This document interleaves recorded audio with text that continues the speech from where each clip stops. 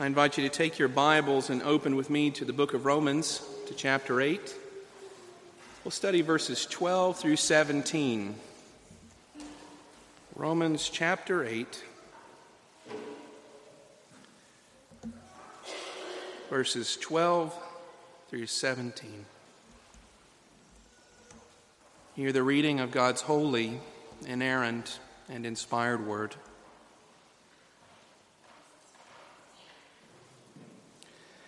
So then, brothers, we are debtors, not to the flesh, to live according to the flesh. For if you live according to the flesh, you will die.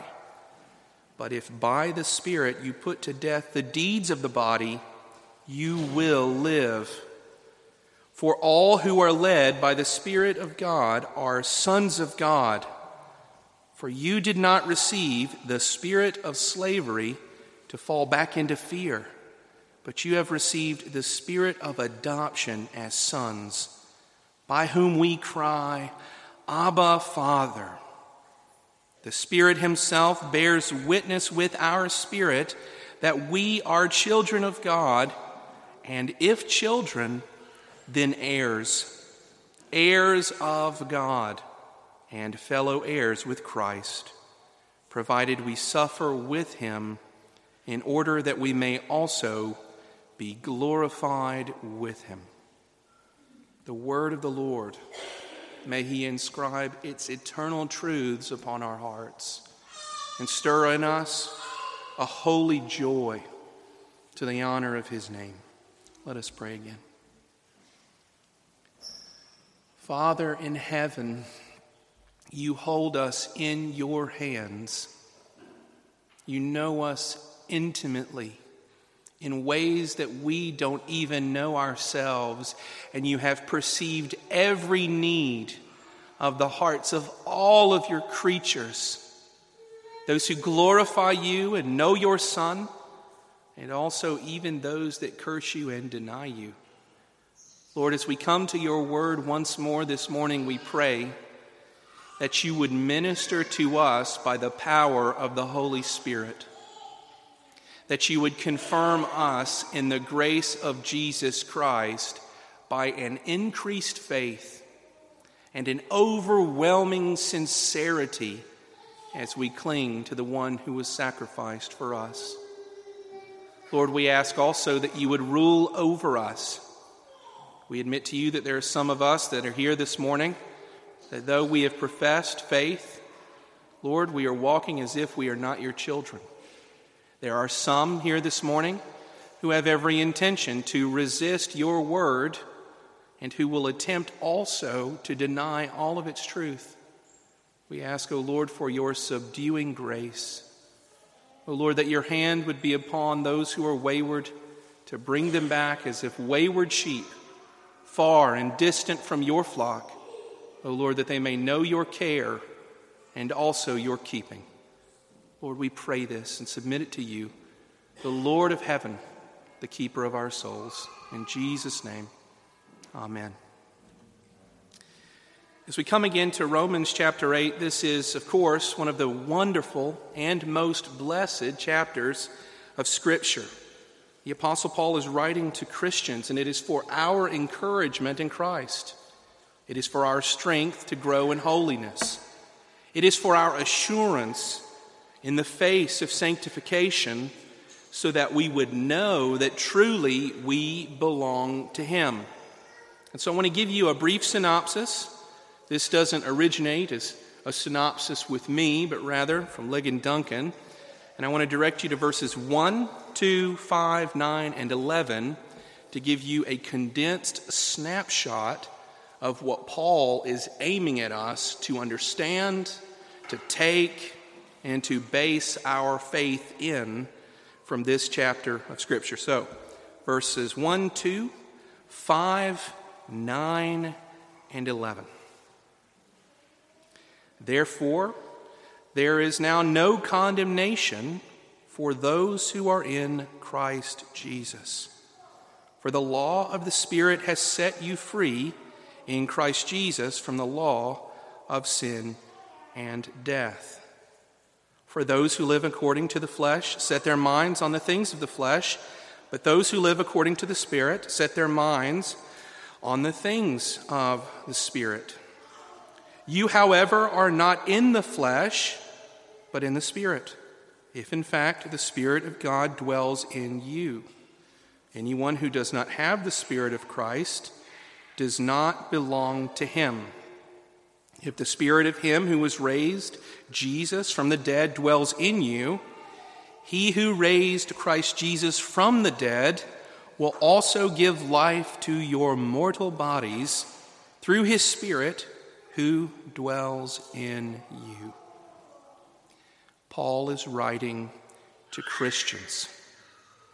He is telling you who you are in Christ.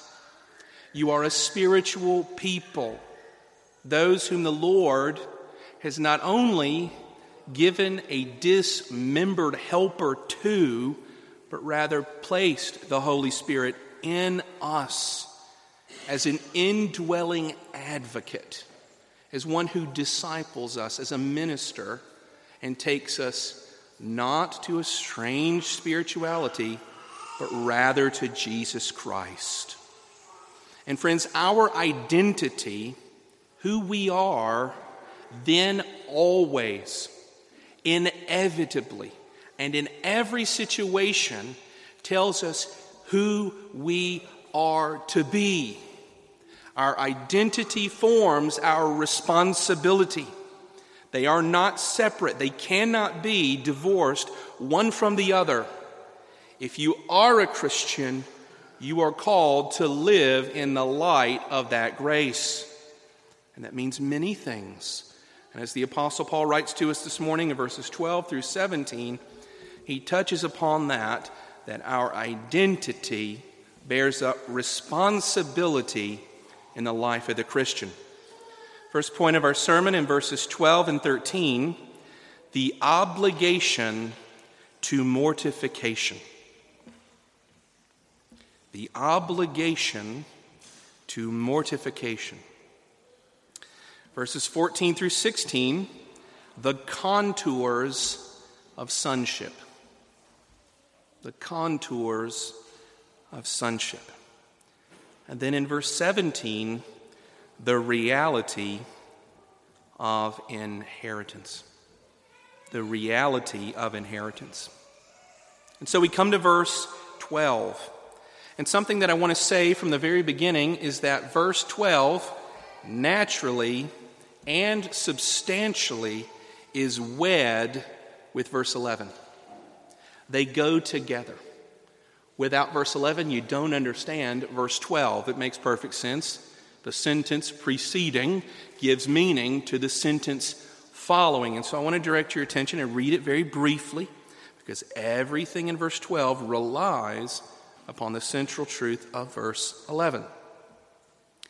If the Spirit of him who raised Jesus from the dead dwells in you, he who raised Christ from the dead will also give life to your mortal bodies through his Spirit who dwells in you. The Apostle Paul is saying that if you are a Christian, you have received the Holy Spirit, and the Holy Spirit is the one who raised Jesus from the dead, and that is a promise that every Christian enjoys. And you are a Christian.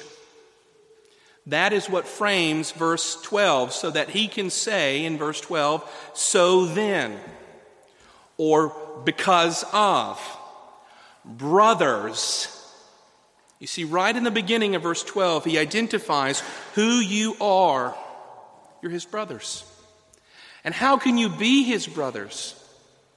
You and I, of natural descent, don't come from whoever it is was the physical human father of Paul. We are united with him spiritually. That's what Paul is teaching us. And Paul is assuming something about you and about me and about everybody that testifies to having faith in Jesus.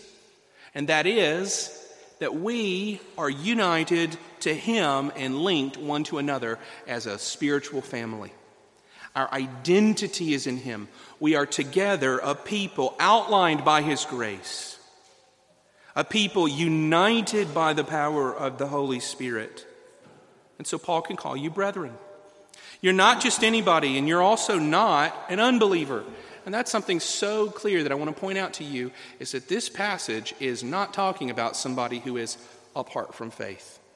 This is not instructions for how to become a Christian. These are instructions of, now that you are a Christian, how do you live as a Christian? Okay? That is entirely important. You are a Christian. You are Paul's brethren, brothers in Christ with him. And this is something also important for us to note, that this is a sincere communion. This isn't sort of a membership in a club or a verein. This isn't a hobby. This isn't a weekend activity. Something that you decided you wanted to join a group of hobbyist remote control airplane flyers. If you've never seen one of those in a park, you might be tempted to go and join one if you were to look it up or to see it around and about on any given Saturday in Stuttgart. This isn't a hobby. This isn't something that you do for fun as a Christian. You don't come to church and do church on one day of a week and then put it up whenever you're tired with it, or you don't have time for it. This is every day, just as every day your physical brother or sister does not stop to be your brother and sister just when you're a little bit irritated with them. In my household, that is so painfully plain.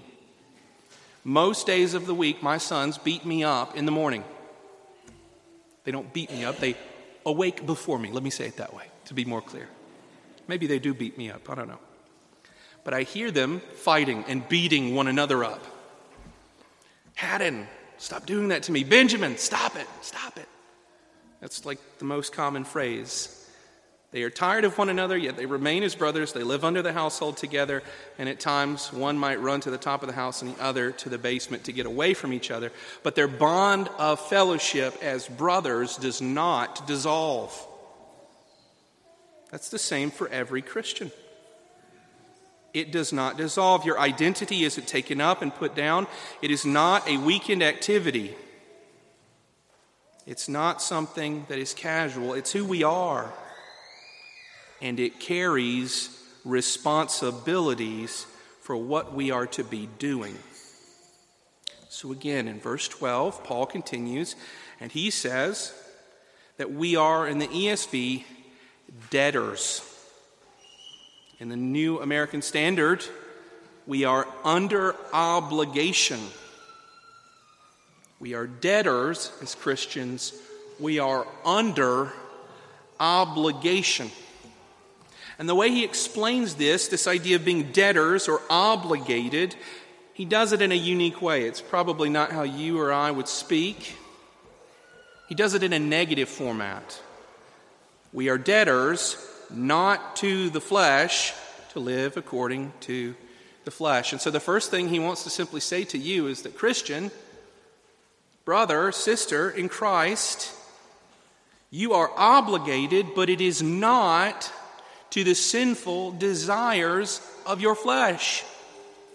You owe obedience, but it is not to your desires. It is not to your taste. It is not to what you want. That's not what you are owing. That is not what you are obligated to. That's a weird way to say it. You may be asking, well then, what is our obligation? If we're under obligation and debtors owing to the Lord that we don't live a life that carries on in fleshly desires, if we don't live a life dominated by sin and controlled by sin and directed in everything we say, think, or do by sin, then what is our obligation? What are the things we are to be doing? What do we owe to the Lord? Well, verse 13, he outlines it to you and to me. We are obligated, and that obligation expressed under these two headings in verse 13. For if you live according to the flesh, you will die. But if by the Spirit you put to death the deeds of the body, you will live. We've heard Paul say this kind of thing before. He said something very similar in verse 6 of chapter 8. You want to look back and read over that. That's perfectly fine. But these two correlating, inviolable truths of the Christian life never change. And here they are. These are the two things that make up this obligation or this lifestyle that we are called to live before the Lord. The first portion, the first truth is this: if you are living according to the flesh, you must or you will die. The infinitive. If you live according to sinful desires, according to the flesh, you must, you will die. That's the first truth. That sin leads to death. The second truth, this makes up the positive outline of your and my obligation, our debt to the Lord, is this: but if by the Spirit you are putting to death the deeds of the body, you will live. But if by the Spirit you are putting to death the deeds of the body, you will live. Stated more briefly, if you live in sinful desires, it will kill you. But if you by the Spirit put those things to death, you will live. It's life and death. It's a stark contrast. There's not anything in the middle. It's one or the other. Sin leads to death, and if you don't kill sin, you're going to die. You, Christian, are obligated, called, and owe the Lord your putting to death sin by and through the help of the Holy Spirit. Who you are indicates how you should and must live. It's life or death. We have the famous quote of John Owen: kill sin or it will kill you. Kill sin or it will kill you. This is not optional. This is essential to the Christian life. It's essential to the Christian life that you put your sin to death, that you are in constant warfare and succeeding over the things that your flesh would desire, the things that are contrary to God's will, the things that would be what your flesh, your taste, your eyes, your hands would delight to do, but the Lord says never to do. You're to be engaged in killing it, to mortify it, to be a man or a woman or a boy or a girl that is always at work mortifying sin, putting it to death so that you will live in Christ Jesus. And you're hearing that and you say, well, Pastor, that's serious. I understand that. Life and death, that's as serious as it gets, isn't it? But that's hard. If I'm honest with you, I like what I like. I like my sin. Every one of us in the room, if we were to be asked the question, do we like our sin? We are obligated, if we're honest, to raise our hands and say, oh yes, I love my sins. You love, just as I love, to fly into fits of rage and anger. You love the taste of your eyes and your tongue and your hands and all of your body to look and to engage in unfaithful things, whether in relationship against a spouse or in spiritual relationship where you entertain the lies of hell, Satan, and the world, or false religions. You love those things. It's hard. And you say to me, but Pastor, it's so hard. This seems like it's so deep in me that I can't get rid of it. It's just a desire. I can't help it. I was born this way. Pastor, you just don't understand. And Paul says, yeah, friend, yes, I do understand. I was born that way too. Yeah, friend, you're right. It is incredibly hard to kill sin. It is so hard that you are right. You can say, I can't do it by myself. And he says, friend, Christian, my brother, my sister, you are not alone in this. You are not alone in this call. You are not alone in this obligation to put your sin to death. Look again at verse 13. For if by the Spirit you are putting to death the deeds of the body, you will live. Jesus didn't leave you alone for the sanctification of your soul or for the killing of sin. You're not alone.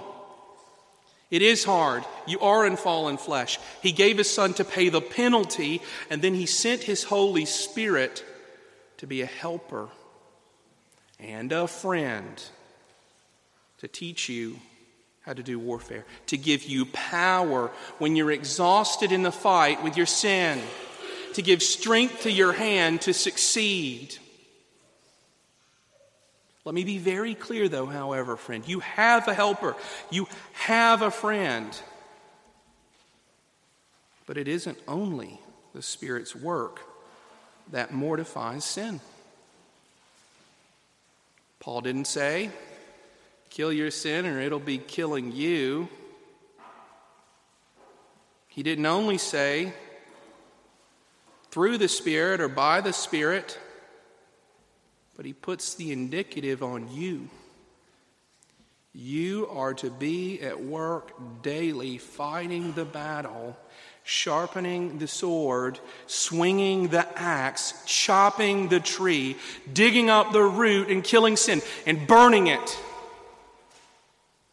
And you're not alone and you're not hopeless, Christian. And you come and you talk to one another, you talk to ministers, and you complain and you say, I can't overwhelm this. You can't, but you're not alone. If you were alone, you'd be powerless, but you are not, because you have the Holy Spirit. Someone who constantly testifies to the word of truth, who constantly raises your hand, who constantly engages with you, who puts the sword in your hand whenever Satan would say, come and do this, so that you can strike him down.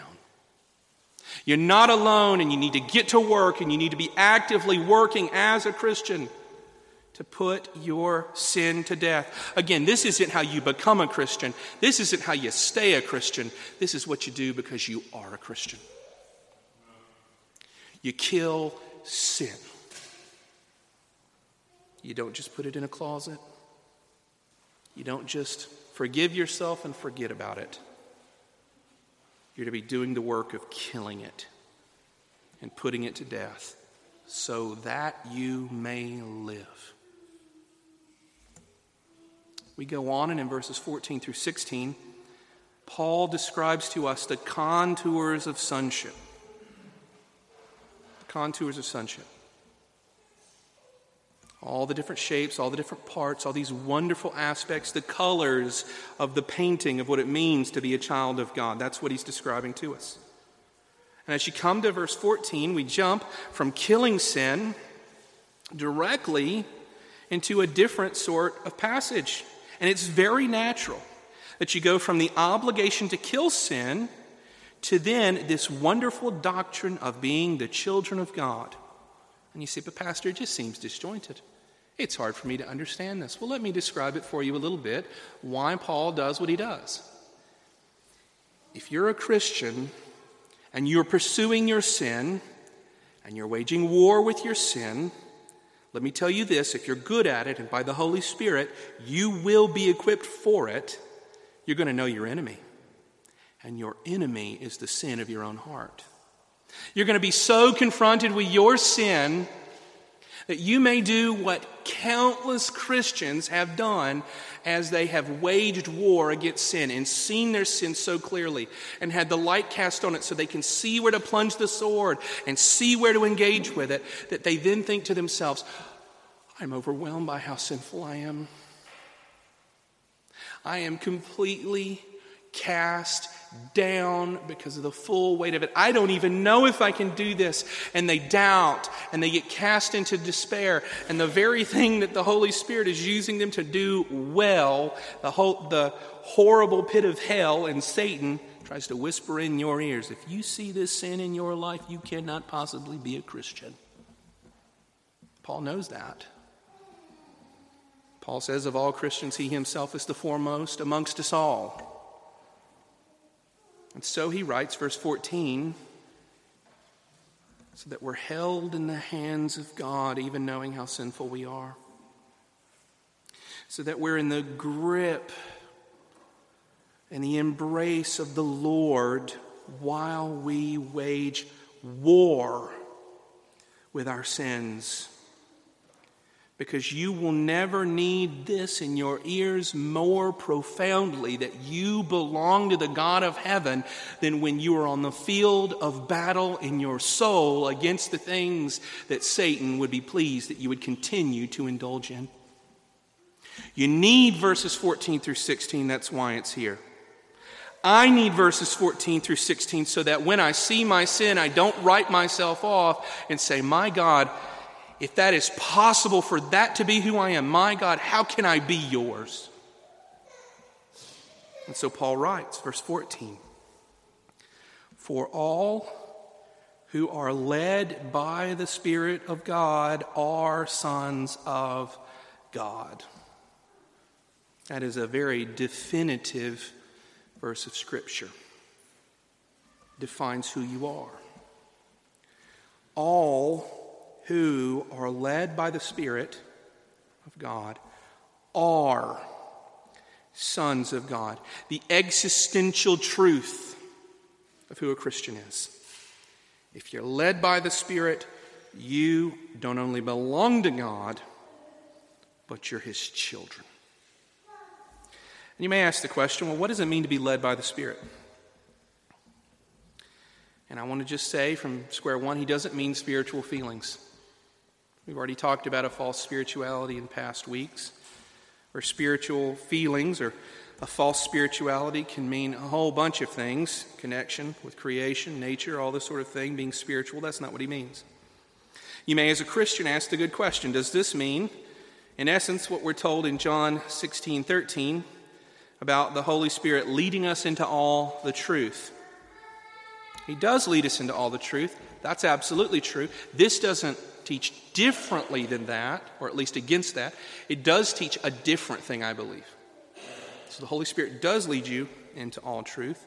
This also isn't just a general leading of the Holy Spirit, so that you say, well, I don't know what I need to do tomorrow, but I'm going to pray about it. I don't know what I need to do about this job, but I'm going to pray about it. Or this different thing or that different thing. You're looking for the leading of the Spirit. Good, natural, right thing for a Christian to do. No, friends, I think this is specific, and I think the context demands it. Okay? Because verse 13 comes before verse 14. I think this specifically refers to the Holy Spirit who is leading and helping you in your battle against sin. For all who are led by the Spirit of God are sons of God. This verse to mean, for all who are led by the Spirit of God against their sin, waging war and killing sin, are sons of God. I think that's clear. I do think it's clear from the text. You may disagree. You say, well, I want it word by word.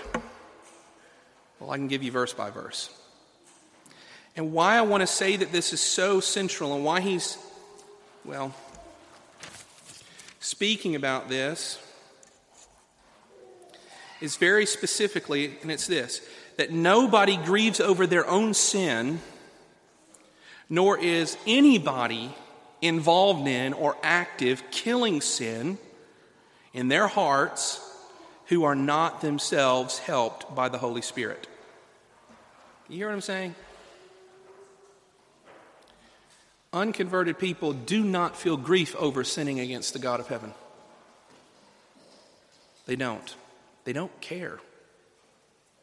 It doesn't weigh on them. They don't look to the Lord for help. They don't grieve over sin. They don't feel guilty for their unholiness. Now, that's not to say that the world, even apart from Christ, can't look on injustice and moan at the injustice of many tragedies in the world. People can do that.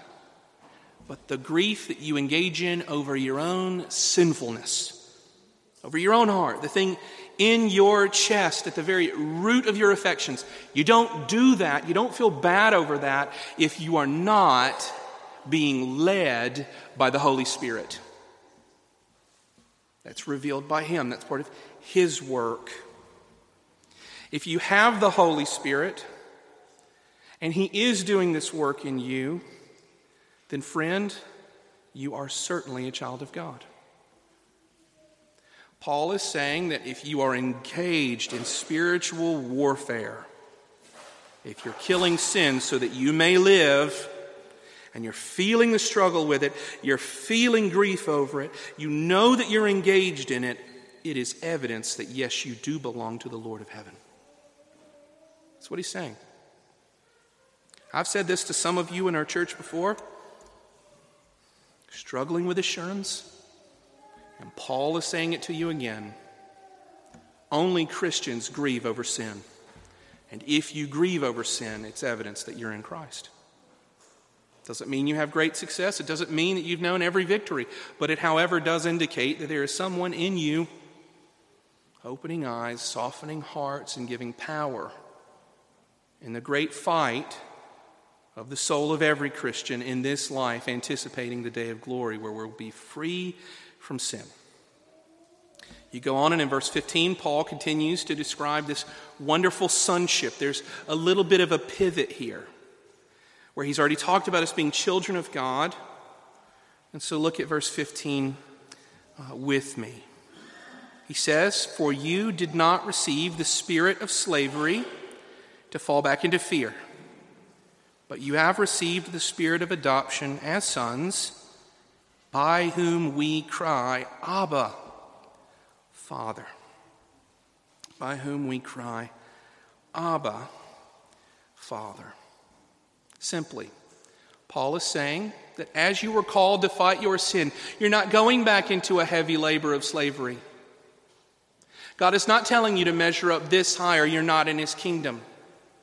It's not a spirit of slavery. That's not who the Holy Spirit is. Rather, He is at work in you, confirming that you are a child of God. He's the spirit of adoption. He is the one who loves you and who draws you near to the Lord. Just like if a child was to be lost in a crowd. Think of it with me for a moment. Maybe it's Frühlingsfest, maybe it's something else, and you're there and you have a child and you're a parent, or maybe you are the child. And for a moment you look down and you look around and you look up and where's mom and dad? And there's a panic. And police officers have a keen ear to a crying child saying, "Where's my mommy? Where's my daddy?" And so then they lead the child back to the parent. There is something of this in the Holy Spirit. The helper, His advocacy, that the Holy Spirit brings you near to the Father, draws you near to Him and into His arms so that you look into His face and you know Him. And you're not distracted and you're not overwhelmed and your sins are not telling you that you're not His, but rather the Holy Spirit is constantly telling you, you belong to the Lord. You're His child. You're not just His subject. You're not just under His thumb. You are at His table, one of His children, beloved. That's what He's saying. Moreover, He says that in that relationship with the Father, that we cry out, Abba, Father. What does that mean? We hear this, Paul writes again in Galatians 4:6, almost the same words. If you were to look at Galatians 4:6, you'd see how consistent Paul is with his theology. But I dare say you're most familiar with this from Mark's Gospel, chapter 14:36. Jesus crying out in Gethsemane, Abba, Father, all things are possible for you. Remove this cup from me, yet not what I will, but what you will. Overwhelmed with grief, looking at the cost of sin, understanding and perceiving what God is going to do to him on the cross. And in his humanity, he is shaken. And in his prayer, he cries out, Abba, Father. And so let's focus for a minute in light of Jesus' use of this language that informs Paul, that tells Paul what it means, so that you can understand it too. And some of you, I'm sure, you've heard people, they pray and they're very spiritual. And maybe some of you have done this, and I don't throw stones. But you say, Abba, Daddy. And you think it's such an informal, impersonal, or a personal kind of address to the Lord. And I want to say that it isn't informal. It's actually a misunderstanding of the verse and of the word and of the use of it. It's not just Aramaic for daddy. It is an intimate term. It does mean really a term of affection or endearment to the Lord. Certainly it does. But it's even more than that. It's a term that Jesus uses in the depth of his soul while he grieves over his coming obedience. Abba is a term for the Father that foreshadows a life lived in suffering obedience. Jesus isn't having an informal moment. He is saying, Lord, remove this cup from me, Father, yet not what I will, but what you will. Father, you know me, you love me, you've called me near, and I look at the life ahead of me and I look at how short it is and the struggle that I'm going to have. And for the Lord, he's saying, I'm looking ahead at the cross and at the nails, at the scourging, at the cries and the groan of grief. And Father, I love you, and I'm willing to take anything. But from the depth of my soul, Lord, will you take this from me? And if you won't, I will submit to you. It is the language of obedience and intimacy with the Father. And so Paul can say that through the Spirit of adoption, as you live a life putting to death sin and the desires of the flesh, that in the grief of your obedience, as it is hard, as it is messy, you have in every way the right to cry out to the Lord, Abba, Father, for help in time of need, as you endeavor to be obedient to his will, not your own. Have that correction sink in, because I think that idea is so much more helpful than just a snuggly and spiritual feeling of someone that is a heavenly and spiritual God, a God of all power, that you would prefer to call Daddy. Then in verse 16 we continue on, and Paul has in view more of this same theme, and that is the assurance of the Christian as a child of God. Verse 16 he says, the Spirit himself bears witness with our spirit that we are children of God. And that is something that, again, every Christian, if they're really waging war with sin, is going to struggle with and struggle over assurance. Again, it's because they are looking at their sin. You will have to face it and look at it in all of its ugliness if you're going to strike it down.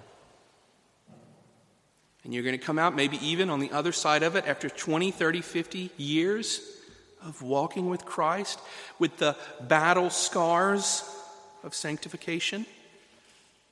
And I have met Christians 70, 80 years old, preparing for the grave, still struggling over the question, do I belong to the Father? And they look over their life and they say, I failed here, I failed here, I failed here, I failed here. I love Jesus, but how do I know this?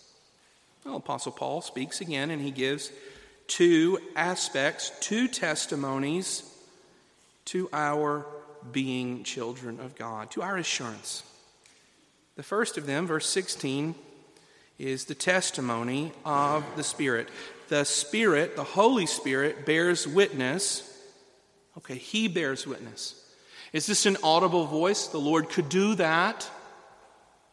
But I think this is the leading and the keeping of the Christian by the constant testimony and the assurances of pardon of Scripture. What is the voice of the Holy Spirit but loudly shouting from the 66 books that He's given to us? It's the testimony constantly of the Holy Spirit. Not only that, but the second testimony is what? The Holy Spirit bearing witness with our spirit that we are children of God. Quite subjective, isn't it? If you continue on. The Holy Spirit is objective. He's intangible in His testimony outside of the Scriptures. But what does it mean that He bears witness with our spirit? He's talking about your soul, your inner life, the spirituality of your conscience. And he's saying, Paul is saying, the Holy Spirit informs your conscience, your soul, that you know you belong to Him. And you say, but Pastor, isn't that the issue? Isn't that what I struggle with? Isn't that where I fall on and off of the tracks of my salvation? Don't I fail? And I will say, yes, friends, you do. However, you have a helper. It's not just the testimony of your spirit, but likewise and also, and in addition to, it is the testimony of the Holy Spirit. And you say, but how can I understand this? Well, I'll say this. This is how you knew you had faith in Christ in the beginning. I can't tell you you're a Christian. Your elders can't tell you you're a Christian. We can ask questions. We can examine your answers, but it is the conviction of the Holy Spirit in your heart that Jesus Christ is Lord and that you have faith in Him. You began with this testimony. Paul is saying is that this is constant and it is daily and it is continual in the Christian life, even if your part of the testimony is weak. And so, brother, sister in Christ, Paul is saying, even as you wage war against sin, you have every reason in the world, if you are embattled and sad and grieving over your sin, to have assurance that you belong to the Lord as one of His children. As you wage war, not just after you've had a grand victory and you're waving the banner after the foe has been put down. That is wonderful for me, and it's wonderful for you, Christian, that it's not only how you feel, but it is joined with the testimony of the Spirit through the word of the Lord. Verse 17, we continue, and there is the reality of inheritance. The reality of inheritance. And Paul continues on without breaking thought. It's intimately connected with all the Scripture here in this section. He says, and if then children, then heirs, heirs of God and fellow heirs with Christ, provided we suffer with Him in order that we may also be glorified with Him. If children, then heirs, heirs of God, fellow heirs with Christ. This is the language of inheritance. I don't know if you had the opportunity yesterday to see what I dare say is the first time any of us in this room have seen, and that was the coronation of the now coronated and installed King of England. Maybe some of you were around for the coronation of Queen Elizabeth, the longest reigning monarch of that nation. But that was a symbol of his inheritance. He gained what belonged to the former. What was Elizabeth's became his. What was owed to the house of Windsor and to all that came before him. The whole institution of the kings, not only of England, but Scotland and Wales and Northern Ireland, all of that became his. He inherited it. It was all given to him. I didn't get to watch the whole thing. I watched a clip, the investiture, where they put gowns on him much more wonderful than the black cloth that I wear. It was woven in gold. He had a wonderful crown fashioned for him. He had scepters, all this sort of stuff, all these wonderful things, this wonderful ceremony, a great testimony of the Christian faith that the whole world looked on to yesterday. But let me just say that inheritance is so much more than only the things that we receive, and that might be what you think of it. Now, you inherited something from a family member that's passed. You inherited money, you inherited valuables, houses, or property. And that's all wonderful, and it's usually pleasant. Sometimes you may have a family member that passes and leaves you a household full of junk, and you've got to clear it all out. And you think, oh, great, thank you so much, right? You inherit things, but more than that, you inherit responsibilities. And what we saw, at least yesterday, was the inheritance of responsibilities. And you and I don't often think about this, but if you've ever inherited the debts of a loved one, you very well get this. But King Charles inherited titles, just like any noble would. He's no longer the Prince of Wales. Rather, he's the King of the United Kingdom, the King of England, Scotland, Wales, and Northern Ireland. And yes, he gets to wear a crown, and yes, he gets to live in palaces, and yes, his likeness is placed upon coins, and yes, he gets someone that clothes him, and so on and so forth, the pomp and the circumstance of his office. But, as it has been said, to wear a crown is to become the caretaker of a nation. Responsibilities lay on his shoulders. And so what is being said here from Paul? He's saying this, that if we are in Christ, we are heirs of the glories and the blessings of God. All the stuff, all the blessings, the outpouring of his blood from his wounds, his death on the cross, and his wonderful river of unceasing grace to the Christian. You get all of that wonderful stuff. It's your belonging and your assurance. That's one aspect of your being his inheritor. Because, friends, as Christians, we are his princes and his princesses. He is the high King of heaven and earth, and we are his children.